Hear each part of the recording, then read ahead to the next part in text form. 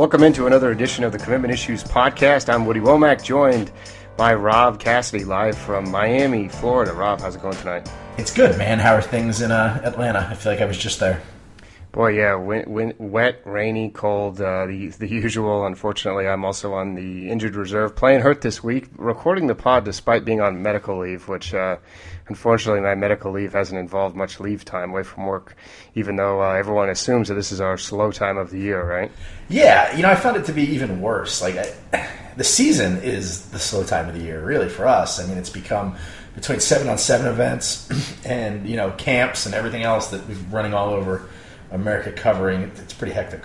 So this week you had a chance actually to sit down, or maybe you were sitting down or standing. I don't know what you were doing while you were talking to him. It's actually standing on my head. You spoke to Mississippi State coach Dan Mullen, so I'll let you set up that interview, and then we'll go ahead and roll that tape. Yeah, we Dan and I discussed a bunch of topics from his choice advisor to what it's like recruiting to Mississippi and from Mississippi, which I thought he said some pretty interesting things on that. So we can just roll that interview now, I guess, and I'll let him fill you in. All right, now joined by Mississippi State head coach Dan Mullen. Great purveyor of the visor, Dan. Is that a choice for a coach to go the visor route like you and Stoops, or is that something you just decided to pick up when you became a head coach? No. I've done it. I think it goes back. I was a big Coach Spurrier fan growing up. So when I started coaching 25 years ago, now I went the visor route right from the beginning. So and it stuck with me the whole time. Yeah, you kind of locked into that, I guess, if you have a visor mentor like Spurrier. I wanted to ask you about the class that you guys just signed. Obviously, a very good class with some strengths along the defensive line, really. Is that kind of where you went in to kind of shore up that defensive line, or did that just kind of happen because those players were available? Well, a lot of times it's a little bit of both. You look at you're trying to balance numbers on your roster. We had a really small senior class this past year, so that limits the number of people you can sign and where you're looking at players and what position you're looking at them and all that. And and we had a Chris Jones declared early for the NFL draft, opened up another defensive line spot for us right there. And as we went, that's a spot where you always want to try as best you can to stay ahead of the curve. You never want to fall behind on the defensive line within recruiting. So I think David Turner, our defensive line coach, did an excellent job getting the relationships, recruiting the guys, and getting the quality of players that we got in part of this class. Of course, kind of the jewel of that defensive line class was Jeff Simmons, who people like me assumed was going to Ole Miss. How long did you guys know you had him, and were you guys just laughing at people like me that were projecting him to Ole Miss? Well, I don't laugh at anything because we felt pretty good. We've been recruiting Jeff for several years now, and to be honest, felt pretty good about our chances of getting him. But until that happens, you never know what's going to happen until the end when it comes to that stuff. So. Yeah, you don't have to tell me that. Yeah, so you're always worried right to the very end of everything. But I think looking and getting to know Jeff, I think I'm obviously thrilled that he came to join our family, but I'm really happy for him. Getting to know him over the last couple of years, he is a hardworking, high character young man. He fits the profile of what we look for here at Mississippi State as far as those guys that, he's despite being, I guess, a 5-star national player, he's not a flashy guy. If you get to know him, that's not him. And, he's kind of a blue collar hard worker with high character that really fits our program and what we're about. So I'm thrilled to have him, but I also, I'm happy for him that I know that our program really fits who he is as a person and as a player. I was going to ask you about some of those Mississippi guys. You've spent some time, obviously, at Florida as an assistant, so you've recruited that state. Where I live. But now in Mississippi, how is it different there? Talent, can it still go under the radar in this day of the internet in Mississippi? Or, it seems like guys really do kind of fly unheralded sometimes there. I think some still do, but not as many. I think the success we've had over the last couple of years, putting a lot of 2- and 3-star players that we recruited and getting them into the NFL and being pretty high draft picks, I think has really kind of change the perception. So I think it's a lot harder for a Mississippi guy to go under the radar now, just because of the success that we've had over the last couple of years of on the field and in developing players to go on to the next level of what they've been able to accomplish, what they've been able to do. It's a little harder for the guys to go under their radar these days. Has that success you guys have had, has that attracted other schools recruiting in Mississippi more than they have in the past? Have you noticed an uptick in that? Yeah, I do. I see some more, usually you're used to just kind of the regional schools coming in here. But now you see schools around the country, in here, whether it's, from Cal and Stanford to Ohio State and Michigan trying to get in here, and, schools all around the country. Michigan's trying to get into a lot of places. And that's what I hear. But, that's another topic I kind of wanted to bring up with you while I had you, is what – are you at all worried? Are you one that's at all worried at the direction recruiting's headed with the signing day shows and the diesel trucks parked out beside people's houses and, all of this that people are doing? Is that something that worries you, the direction we're moving into, or it doesn't really matter to you at all? It doesn't matter, man. I'm not a big fan of it. You know what I mean? I think, I guess for me, though, our program, my job as a head coach is develop young men to become champions on and off the field, to become champions in life, to teach them work ethic and high character and how to do things the right way. And, I think part of the importance of the decision of recruiting and the future that these young guys are, the decisions they're making for their future, not just short-term, long-term. I think it's getting all caught up in a 5 minutes of flash for a press conference, when in reality the decision is about the next 20 years of their life. And I think it is a shame that, it doesn't bother me, but I think it's a shame it is going in that direction, that it's losing. Some of the things that are really important are almost getting lost in what's going on, and it's trying to be as much flash as possible when really it should be about as much substance as possible. And when you're talking about young people's lives, I love, people, one of the things you look at people put up scores and, hey, who won recruiting day, and who, and recruiting's kind of a game that you got to go win. But I don't know. I have children at home of my own. I would hate for somebody to play a game with my son's future and my son's life. I don't want to play games with people's lives and their futures. I'm not big into all that.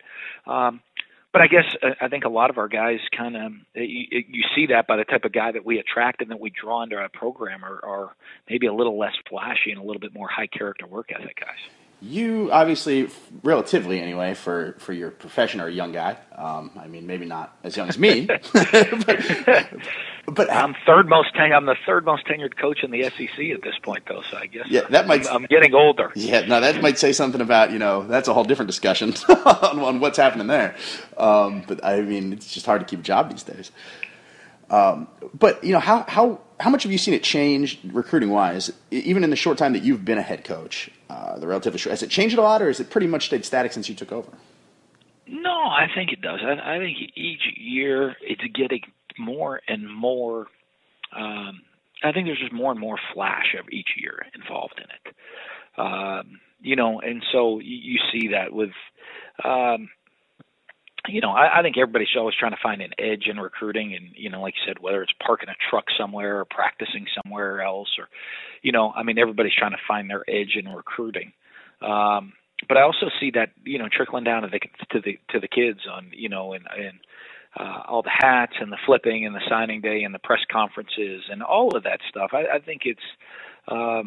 I think that's taken it to kind of a little different, flashier level and a shock the world level than it's been in the past. So you guys aren't going to bring any professional wrestlers in for your signing day? I don't plan on it. That's not me. If it's something, hey, I should never say never. If it looks like it'd be a good idea or fit our program, I'm all in. For us, you look. I read somewhere though that Duke had all of their letters in by 8:30 in the morning. That they were done, and probably it shows. Maybe I don't know if that's the type of kid they recruit or one of those. Less flash. There's all different ways to do it, and I don't know that one's better than the other. I just think there's different ways to do it, and you got to do whatever fits your program the best. No, I concur. Let's have a little bit of fun here before I let you go. I don't want to take up your whole day. What's the toughest opposing stadium you've coached in as a head coach? Oh boy, I don't know. I mean, I think Alabama's a tough place to play. One, I think it's obviously loud and big, giant, intimidating stadium. And they usually got pretty good players on their team too. So I think they've had the number one recruiting class like 6 years in a row. So they should have better players than everybody just about. So that makes it always a tough place to play as well. What's the last song Dan Mullen listened to, whether it be in your car or anything like that? Boy, the last song I listened to, I don't know. I just finished my run this morning. I'm trying to think what the last song playing. I think it was like "Beautiful Day" by U2 was playing as I was finishing up my run this morning, coming in and trying to sprint it and sprint to the finish. I think I might have predicted that. I mean, you just kind of seem like a U2 guy. I'm a big U2 fan, so got to see him in the last summer on the tour last year. That was fantastic. All right, the last thing I'll ask you, and I'll let you go, is what's the last movie you watched? The last movie I watched, you know what? After signing day, I went away with the family for a couple days to take a break, spend some quality time. And on the plane, there was a movie on the plane ride home, and it was Everest.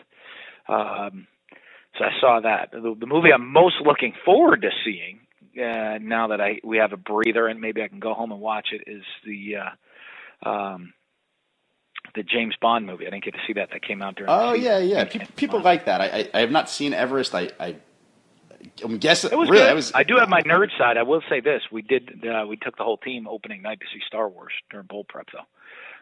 I do have my nerd side on me, and I was ready to go. I didn't dress up. I would like to see you as Han Solo. That would have been something. I didn't go in costume, but I certainly was there opening day to see Star Wars. I just saw Star Wars, the original, for the first time about a month ago. I'd not seen any of them until a month ago, but I'm all holy yeah. So I'm caught up now, so I'm on your nerd level. But anyway, appreciate you coming on, Dan. We really do, and I'm sure maybe down the road sometime we can do this again. It's been fun.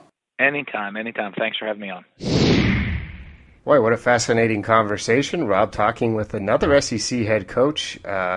You mentioned a couple of things before the interview that you found interesting. What was kind of your biggest takeaway, though, after having that talk? It's just interesting to see how far other head coaches will go, and I've talked to a lot of them now in talking about what recruiting has become, because you can tell they want to, run it down and run down these signing day events and the semi-trucks, but they can't because they may have to do it in the future, and they know it.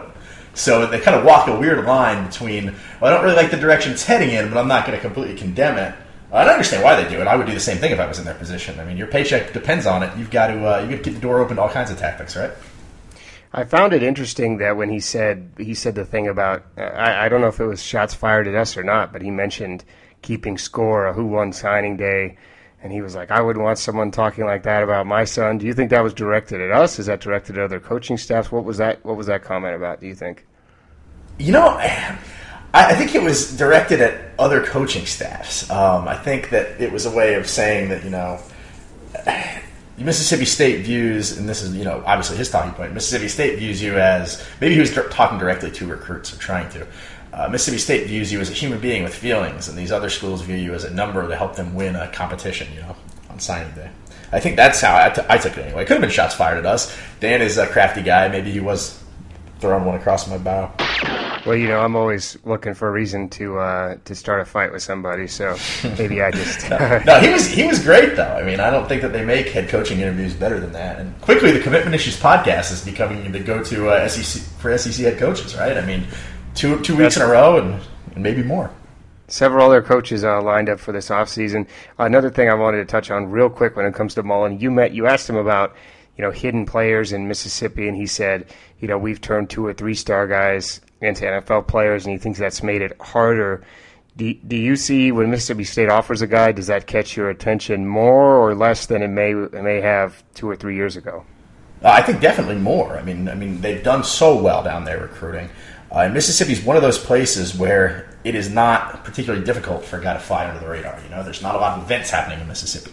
And if you want to go see all the talent in Mississippi, you're going to some pretty remote locations, and you're going to have to go to a lot of them. There's not one generalized area. It's not one city where all the talent is, So it's kind of spread out. It's a little bit remote. And, in a way, that's an advantage for these programs. I think that Mississippi State can find guys. Maybe they have done a good job developing guys, for sure, but they've also done a good job at finding guys that maybe we've undervalued and the other recruiting services have undervalued because we just haven't seen them as much. So if you'd like to hear any guests you'd like to request, you can always tweet at us at Rivals Podcast. Of course, subscribe to us on iTunes. Just search for Commitment Issues, subscribe, and leave us a rating there as well. Just a reminder for maybe some new fans listening. The numbers keep going up, so you guys can get us every week directly to your phone. We're also on Stitcher, TuneIn Radio, and a few other options. So all over the place if you want to download the show going forward. Now, we were talking to some existing coaches, but surprisingly, despite us being in the middle of February here, we've had assistant coaching changes within the SEC. Most recently, we had Damian Craig, the wide receivers coach and our co-offensive coordinator at Auburn, leave Auburn for LSU after Tony Ball sort of stepped away. I'm not sure what happened with Ball. He actually moved from Georgia to LSU last year. Craig, though, of course, played quarterback at Auburn, was an Auburn man, if that is a thing, and was a big part in them signing this huge wide receiver recruiting class that included Nate Craig Myers, Kyle Davis, and a few other Elijah Stove. Now he's gone to LSU. First, I guess let's talk about the general impact. Do you think LSU won the deal trading out Ball for him? Yeah, I think probably so. I mean, he definitely made some hay this year. I think that people respect him as a recruiter for what he did. What he did with Nate Craig was, I think, remarkable, for lack of a better word. It was pretty interesting to pull him out of Florida when early on in the process he looked almost guaranteed to end up at Florida State after he decommitted the first time. So I thought that was pretty interesting. And, I think that they've definitely upgraded there, and we'll see what they do, especially work in my state. I think that there'll be a line of Floridians lining up now, possibly. Yeah, and I think it was a big blow to Auburn from a momentum standpoint. I think he was really well liked. As I mentioned, he was a guy who went there. Our Auburn site, boy, that's a tough. There you go. Is that what all the kids call Auburn, so it's really starting to rub off on me. But anyway, our site, auburnsports.com. Jay Tate had a column about it today saying it was a big blow. They end up replacing him with Cody Burns, who was a quarterback and wide receiver, also at Auburn. I think he was on the national championship team with Cam Newton as a wide receiver after he moved positions. He takes the role, and he's a young guy. He also played there. He kind of fits the mold. But I mean, Damian Craig was an accomplished recruiter and coach. He was at Florida State before he came to Auburn, and I don't think he can kind of be discounted. If you're Auburn now, you have this class, but unfortunately, you also have the vibe of losing assistant coaches, and you have to think that schools might use that against him, especially after Will Muschamp left after 1 year. Now Craig leaves after signing day.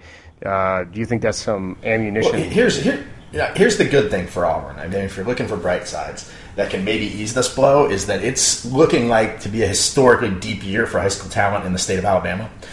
And I don't think that really affects Alabama as much, because Alabama is going to recruit, nationally. They're going to get the guys they want regardless. I think that this is really going to help benefit Auburn. I mean, it's really deep. I mean, there are guys, and they might go 15 deep on 4-star guys by the time everything's said and done in that state. It'll be interesting to see how many Auburn, guys don't get away from that state very often. If you look historically, it's pretty rare, at least compared to most other states, that a lot of this top talent leaves the state. So if Alabama fills up on wherever they're going to fill up, I think Auburn's going to really benefit from this year in Alabama. I think that they're set up to really do some good work in the state in 2017. So we'll see how these new coaches can do in their new roles. That will be interesting to watch, as Rob said. Now, in general, post-signing day moves, I think we expect these to happen every year. Do you think there's a point where kids ever wise up and go the route of our man Demetrius Robertson and say, hey, I'm just not going to sign? I mean, do you think that they'll ever band together for that type of move? Yeah, absolutely. I'm kind of surprised it hasn't happened yet. Maybe it's just they're not aware that they can do that. I don't know that that's very widespread knowledge. They don't have to sign a letter of intent. They can just show up on campus. I mean, nobody's forcing them to sign with a school. I don't really have a problem with it. I mean, you got to look out for number one, man. I've always said that. If you're a coach, you've got to do the job of recruiting, and if that means bending the truth and telling these kids you're going to be there when you're not, somebody's got to feed the family, right? Yeah. I can't besmirch coaches for that. I'm always pro looking out for number one, whether you're a kid, whether you're a coach, or whether you're even a lowly recruiting analyst like you or I. Got to look out for number one first and foremost. That's for sure. So we had a couple commitments. I know it's a slow time of year, but I wanted to touch on these real quick. Amari Rogers to Clemson. I think as we predicted in last week's episode, Amari, of course, the son of former Tennessee quarterback T. Martin, lives in Knoxville and ends up going to Clemson. Clemson kind of zeroed in on him as a package deal along with Hunter Johnson, the quarterback that they flipped from Tennessee earlier in the process, who's a 5-star. And all of a sudden, Clemson and Tennessee setting up to be in recruiting battles. It seems like there's a lot of crossover there between those two schools in recruiting. What do you think of that little recruiting rivalry we have all of a sudden starting to brew? It's interesting because now it's really bubbling up in Florida with those two schools, because Tennessee's recruiting Florida like they haven't done in recent past, and they're doing it well since they've added Larry Scott over there. And I expect to see them do even better in 2017. I mean, they're going to end up fighting with Clemson for guys like Trajan Bandy. They're going to end up fighting with Clemson for possibly a guy like James Robinson. So it'll be interesting to see some head-to-head battles with them all over the state. I mean, it's going to happen in their own states, but it's also going to unfold in Florida, where Clemson is historically great recruiting, and Tennessee is trying to become great at recruiting that area. And they also cross over in North Carolina, where Charlotte is a big area for Clemson's recruiting, and we've seen Tennessee reach in there as well. So I find that to be a nice battle. It makes our job more interesting. And when Butch and I were talking last week off of the pod, he kind of alluded to Hunter Johnson, maybe the quarterback I mentioned that flipped, when I had told him that it was a good year for quarterbacks in Georgia. I was kind of talking about how I wasn't used to having these good quarterbacks. And I mentioned Chase Bryce, who's also committed to Clemson, and he was kind of like he was like, they have another quarterback committed in addition to to Johnson. You could tell he he wasn't too thrilled about that, and it's nice to know that, like you said, there is a little bit of rivalry there, and then I think we're going to see it, especially now. All attention turns to T. Higgins, the Rivals 100 wide receiver. Who by the way went over 1,000 career points in basketball the other night. So he's doing it multiple sports. Tennessee dying to get him. He recently decommitted, and Clemson, the number one threat when it comes there. So, look, man, these coaches, and not just Tennessee and Clemson, obviously, but they get salty about this recruiting stuff now. I mean, you talk to them off the record a little bit, and I mean, they do not mind lobbing accusations at each other all over the place. Yeah, and Clemson does sometimes get a bad rap along the lines of Ole Miss, especially in Florida, where you'll hear, coaches grumbling under their breath, or other fans grumbling about Clemson, the way kind of fans grumble about Ole Miss up in this neck of the woods. So it's just hard for them to fathom, for whatever reason, that Clemson has done so well in the state. But when you look around, the programs in the state that aren't Florida State have not exactly been doing much on the field to keep some of this down home. So maybe those get turned around. Clemson won't be robbing the state as easily as they have been. So another commitment, 3-star Justin Schaefer, an offensive lineman from Cedar Grove, right near my house, actually, here in DeKalb County, about 15 minutes away. He flipped from Louisville to Georgia, which is surprising. That imagine a 3-star has already been committed multiple times. Following the Isaiah Johnson trajectory from last year. It's a get for Kirby Smart. He fits the profile of what they want on that offensive line, and more importantly, it gets him into Cedar Grove, a school that also has Rivals 100 offensive lineman Notori Johnson. They missed on Antoine Jackson there before. Before that, Bryson Allen Williams didn't go there out of there, and then Jonathan McCrary, of course, went to Vanderbilt. So it hasn't been traditionally, despite being close, hasn't been a school that Georgia's been able to recruit. Is Cedar Grove the school that, despite me never having been there and never having covered the state of Georgia, that random parent threatened to ban me from? No, that was Archer. That was Archer High School. That guy was just so mad at Rivals that he picked the first guy that he could find on Twitter that had Rivals.com as bio and threatened to ban him from a high school that he doesn't even cover. I was bewildered. I believe he picked you because you had written the top performers article, which his son was in. So I think that was how you. Oh, that's right. He was mad that his son. I didn't list his son as inch shorter than he was or something. No, like that. No, you didn't put him high strange. enough. You put him low to disrespect. So. Of course, I'm banned from that high school. So. Well, I guess what I didn't go to a game there this year, but I did break 2 commitments in the last 6 months from that high school. So, put that in your pipe and smoke it. Aforementioned person, aforementioned random angry parent. Well, anyway, so little quick touch on our boy Demetrius Robertson. He was supposed to get the test scores back. Everyone listened last week to hear him talk in his extensive interview. He got the test scores back, but guess what? He won't tell us what they are. So we have nothing. All right, see, this goes against everything I said last week about him really not knowing what's going on and kind of defending him as not doing this for Spotlight. I mean, I can understand, actually, the more I think about it, I can understand not wanting to share a test score publicly with strangers. I guess I get that. But my whole thing is, if this is all about Stanford, does he think that admission to Stanford is going to happen overnight, or are we dragging this out for another month? Because it takes that long to, even if you expedite this process, the application process to a place like Stanford is not short. Well, guess what? I don't think unfortunately, I don't think he got the scores. I can only speculate. So, there's been a lot of buzz, to use a pun, about Georgia Tech all of a sudden. He posted a picture on Instagram that caught people's eye, and then today he just posted a picture about Georgia. I believe it might have been a picture I took even. He posted to Instagram without any photo credit. So I would... I should get on him about it. Okay. Forget that. Contact your lawyer. Yeah, I'm gonna hit up Instagram. Be like, this is clearly a violation of terms and conditions. the old TOC has been violated. So we got nothing new on Demetrius, unfortunately. I do think we'll have an answer soon, though. So stick around. We'll see if we can't get something out of him. And then, real quick, this is not on the rundown. I like to go off the rundown, Rob. The latest McCaffrey.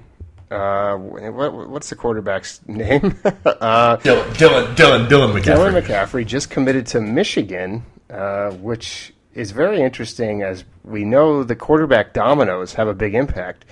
The reason I want to bring it up is because Davis Mills, now on the market, he's ranked in the top 25 players in the country for us. McCaffrey was waiting to see what he was going to do because I believe Mills is higher on Stanford's board than McCaffrey. So this could signal that with Davis Mills likely to visit Stanford at the end of the month, that he's going to jump in the fold with them. Am I reading too much into it? What do you think about the dominoes? I'm not so much as concerned with the dominoes as I am with our boy Ed McCaffrey has just slung his seed all over the country. He's got the wide receiver at Duke. He's got the kid, obviously the Heisman Trophy frontrunner for next year at Stanford, and now he's got one headed to Michigan. You know what else he has? A line of mustards. He makes mustard and horseradish, Ed McCaffrey does in his retirement, and bottles it and sells it in Denver area grocery stores. Well, I saw that Stephanie McCaffrey was also playing for the U.S. women's soccer team this week, and it made me wonder if she's related. As best I can tell, she's not related. But guess what? She's a McCaffrey, and she's a very good athlete and representing the women's team. But getting back to Mills, this is a guy that I mean, personally, my favorite quarterback in the class. I think, has a potential to be a 5-star guy. I think a lot of these schools in the Southeast have slept on him, and I think now the door's open for Stanford. So we had a lot of Stanford compliments last week on the Demetrius Robertson interview, and I think Stanford fans should pay very close attention to Davis Mills, especially if he does make it to campus at the end of the month as he's supposed to. So pretty soon we're going to see a lot of these dominoes fall, and I think Stanford's the exception out here. I always tell kids when they tell me, I'm really considering going to USC or I'm really considering going to Oregon. I'm always like, are you really considering that, or is this just like every kid from Florida says that and from Georgia that they're, I really want to go to Oregon. But then when push comes to shove, nobody actually goes there. Stanford's the exception because of the education, I think, where they're kind of, I don't second guess the kids when they tell me they're thinking about Stanford like I do. I just completely dismiss them when they're like, yeah, I'm going to go to Oregon. That just does not happen here for whatever reason. No, I think, unfortunately, until they take a visit to Oregon, that's when you got to start taking them seriously. But Stanford, on the other hand, Mills has actually visited both those schools, Oregon and Stanford. And I personally, and Michigan was also in the mix as well. He was there earlier this year. I think he did a doubleheader when Michigan had a big game, and then Michigan State played Oregon. He went to both of those games. So he's done the visit circuit. Now I think Probably Stanford. So we know, I tend to trust Stanford's coaches on quarterback evaluations. They seem to have done a pretty good job over the last few years, and I think if Mills is their guy, I think it's a good pick for them. All right, now is the time. Rants and recommendations. It's been a short week. I've been sleeping mostly, so I don't have a whole lot to go. I do have one complaint, but do you want to start us off? Shock. No, go ahead, because I don't have anything. I'll have to think while you're complaining. Well, so we've seen a lot of these gourmet donut shops pop up in the vein of the famous Voodoo Donut in my home state of Oregon. I happened upon one the other day. I went in there to get a donut on Sunday, actually. And, they've got a million kinds. We've got cotton candy. We've got, Nutella, whatever. We've got this. We've got candied bacon. Do you know what they don't have, Rob? Jelly donuts? A maple bar. Let me tell you guys something here in the Southeast. Maple's hard to come by, but guess what? There's a reason that all of Canada Canada put it on their flag, for crying out loud. They love the maple tree so much because it's delicious. Maple bars are the best kind of donuts. They're so hard to come by. You can't find them anywhere down here. The number one, Voodoo Donut, started this whole stupid trend of gourmet donuts. Do you know what their signature donut is, Rob? It's a maple bacon. So, if you're going to rip them off completely, give me a maple bar, right? I'm not much for maple. I could never work in Canada. I just think it's sticky and gross. You don't like maple syrup? Not at all. I don't. On the rare occasion that I eat pancakes or waffles, which I never do, I just go butter only. Yeah, well, that's the dumbest thing I've ever heard. Hey man, it's just a personal taste, I guess. Do you remember when I almost got fired for making a maple syrup joke about a Canadian wide receiver, and our old boss freaked out? I do remember that. That was we had to apologize publicly to the entire nation. To the nation of Canada. But it's like, my whole defense was, man, it's not like stereotyping if there's a maple leaf on their flag. I mean, these people like their maple. It's just true. Well, guess what? Give me a maple bar. If you're going to, I'm not saying everyone should have maple bars. I understand it's hard to come by. But if you're going to invest and you're going to have a gourmet shop and you're essentially going to rip off Voodoo Donuts, there's one down there right down by your house called Mojo Donuts. It's a blatant rip-off of Voodoo Donuts. It's got the same theme and everything. Yep, I'm not a donut guy, really. I'm not really a sweets guy. So I haven't even, if it's by my house, I've never seen it. Well, just have all I'm saying, if you're going to have 90 varieties, have a maple bar. So, and if you've never tried a maple bar, when you go north of the Mason-Dixon line, make sure you make it happen. Have you been watching Fargo? Yeah, I've watched both seasons of that too. I have not seen it, but I feel that people that I talk to about that show, it seems like for whatever reason it's a very polarizing show. Where are you at on that? No, I love Fargo. Who doesn't like it? Who hates it?